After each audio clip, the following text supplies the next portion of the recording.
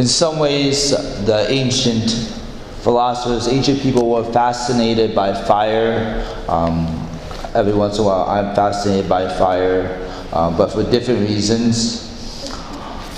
But when you light a match, or when you pass maybe a flame from one candle to another, it's not like the candle becomes half as bright as it was before.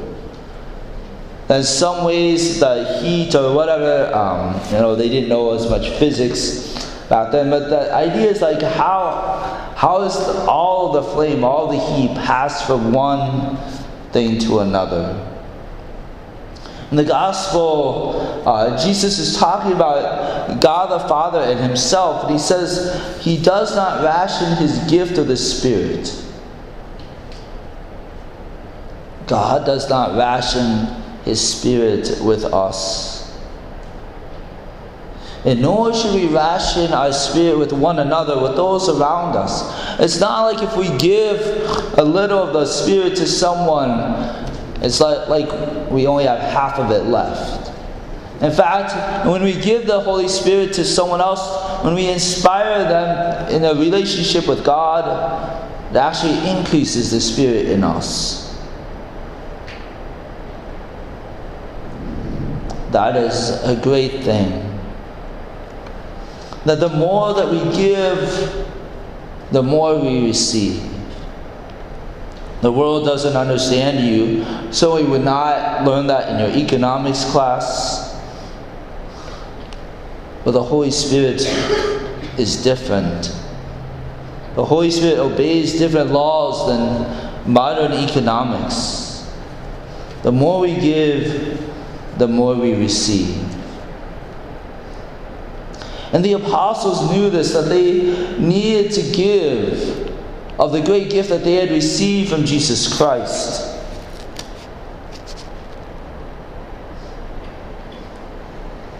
The Sanhedrin questions them, the high priest questions them. We gave you strict orders, did we not, to stop teaching in that name? So what did the apostles do? Did they stop preaching? No, they just started preaching all the more. And as we go, you may not feel like it. There may seem like a long ways between next Friday. I know what finals week is like. Seems like I'll never quite get there. I won't get all my papers done. The tests, there is no such thing as a calendar date past next Friday. I know that feeling very well. But it will come, I promise. But it is, we will leave this community. Most of you, a few of you will stick around for the summer, but most of you will leave this community. Some of you won't return. And we won't have this community to support us, to encourage us to live a life in Christ, to share our love with Christ with others. And the world will tell you to stop preaching the name of Jesus Christ. Are you going to stop? Or are you going to be like the apostles and push on because you know that you are a better person for it and that the world is a better person when they know Jesus Christ? The world is going to tell you to stop preaching the name of Jesus Christ.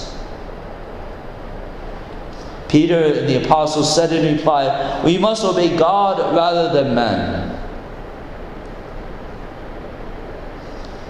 Again, are we going to obey men or are we going to obey God?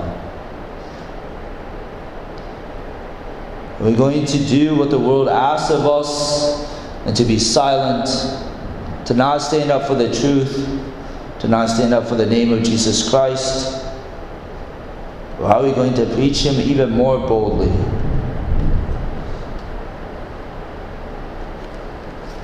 I don't know if I've given much in the way of this, but I don't know, how do I want to put this? How about dating advice by Father Vogel 101? So, dating advice by Father Vogel.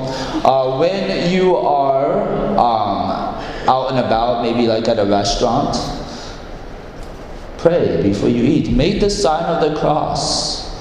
And they're like, what does that have to do with dating? Well, I'll explain. When you make the sign of the cross, you're telling the people around you that 1, you're a Catholic, and 2, that you care about the Catholic Church, you care about Christ enough to publicly admit that you like Jesus, that you love the church. And this will signal to other people that this is where you stand, that this is something that you believe in. And there might just be someone in the vicinity that might notice, right? And they may say, maybe I should go talk to that person and introduce myself. So we can be a little self-serving, I suppose, when we serve God.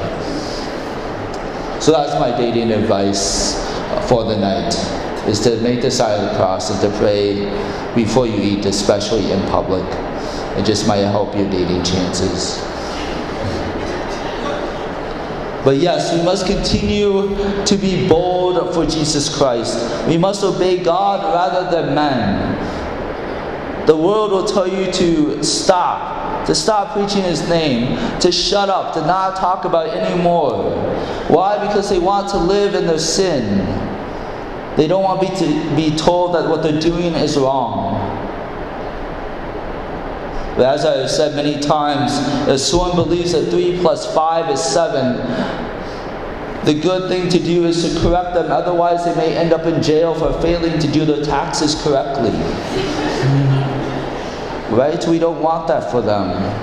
And in the same way, we want them to know Jesus Christ, to grow in holiness, to get to heaven. And so it's okay to make them feel guilty, to let them know that what they're doing is wrong and sinful.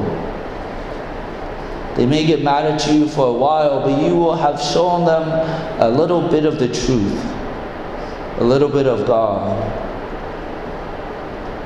They will know what is right and wrong. We must obey God rather than men. I pray that this summer, as we go out our separate ways, that we continue to be bold for Jesus Christ, even when we're outside of this community. And if you are struggling, reach out to someone in this community. We cannot do this alone. So find someone to help you walk this life so that you can be bold for Jesus Christ. So that when the world tells you to stop, that you just keep on going, that you preach Jesus Christ.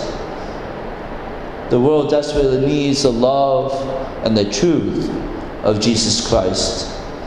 May we be bold enough to share it.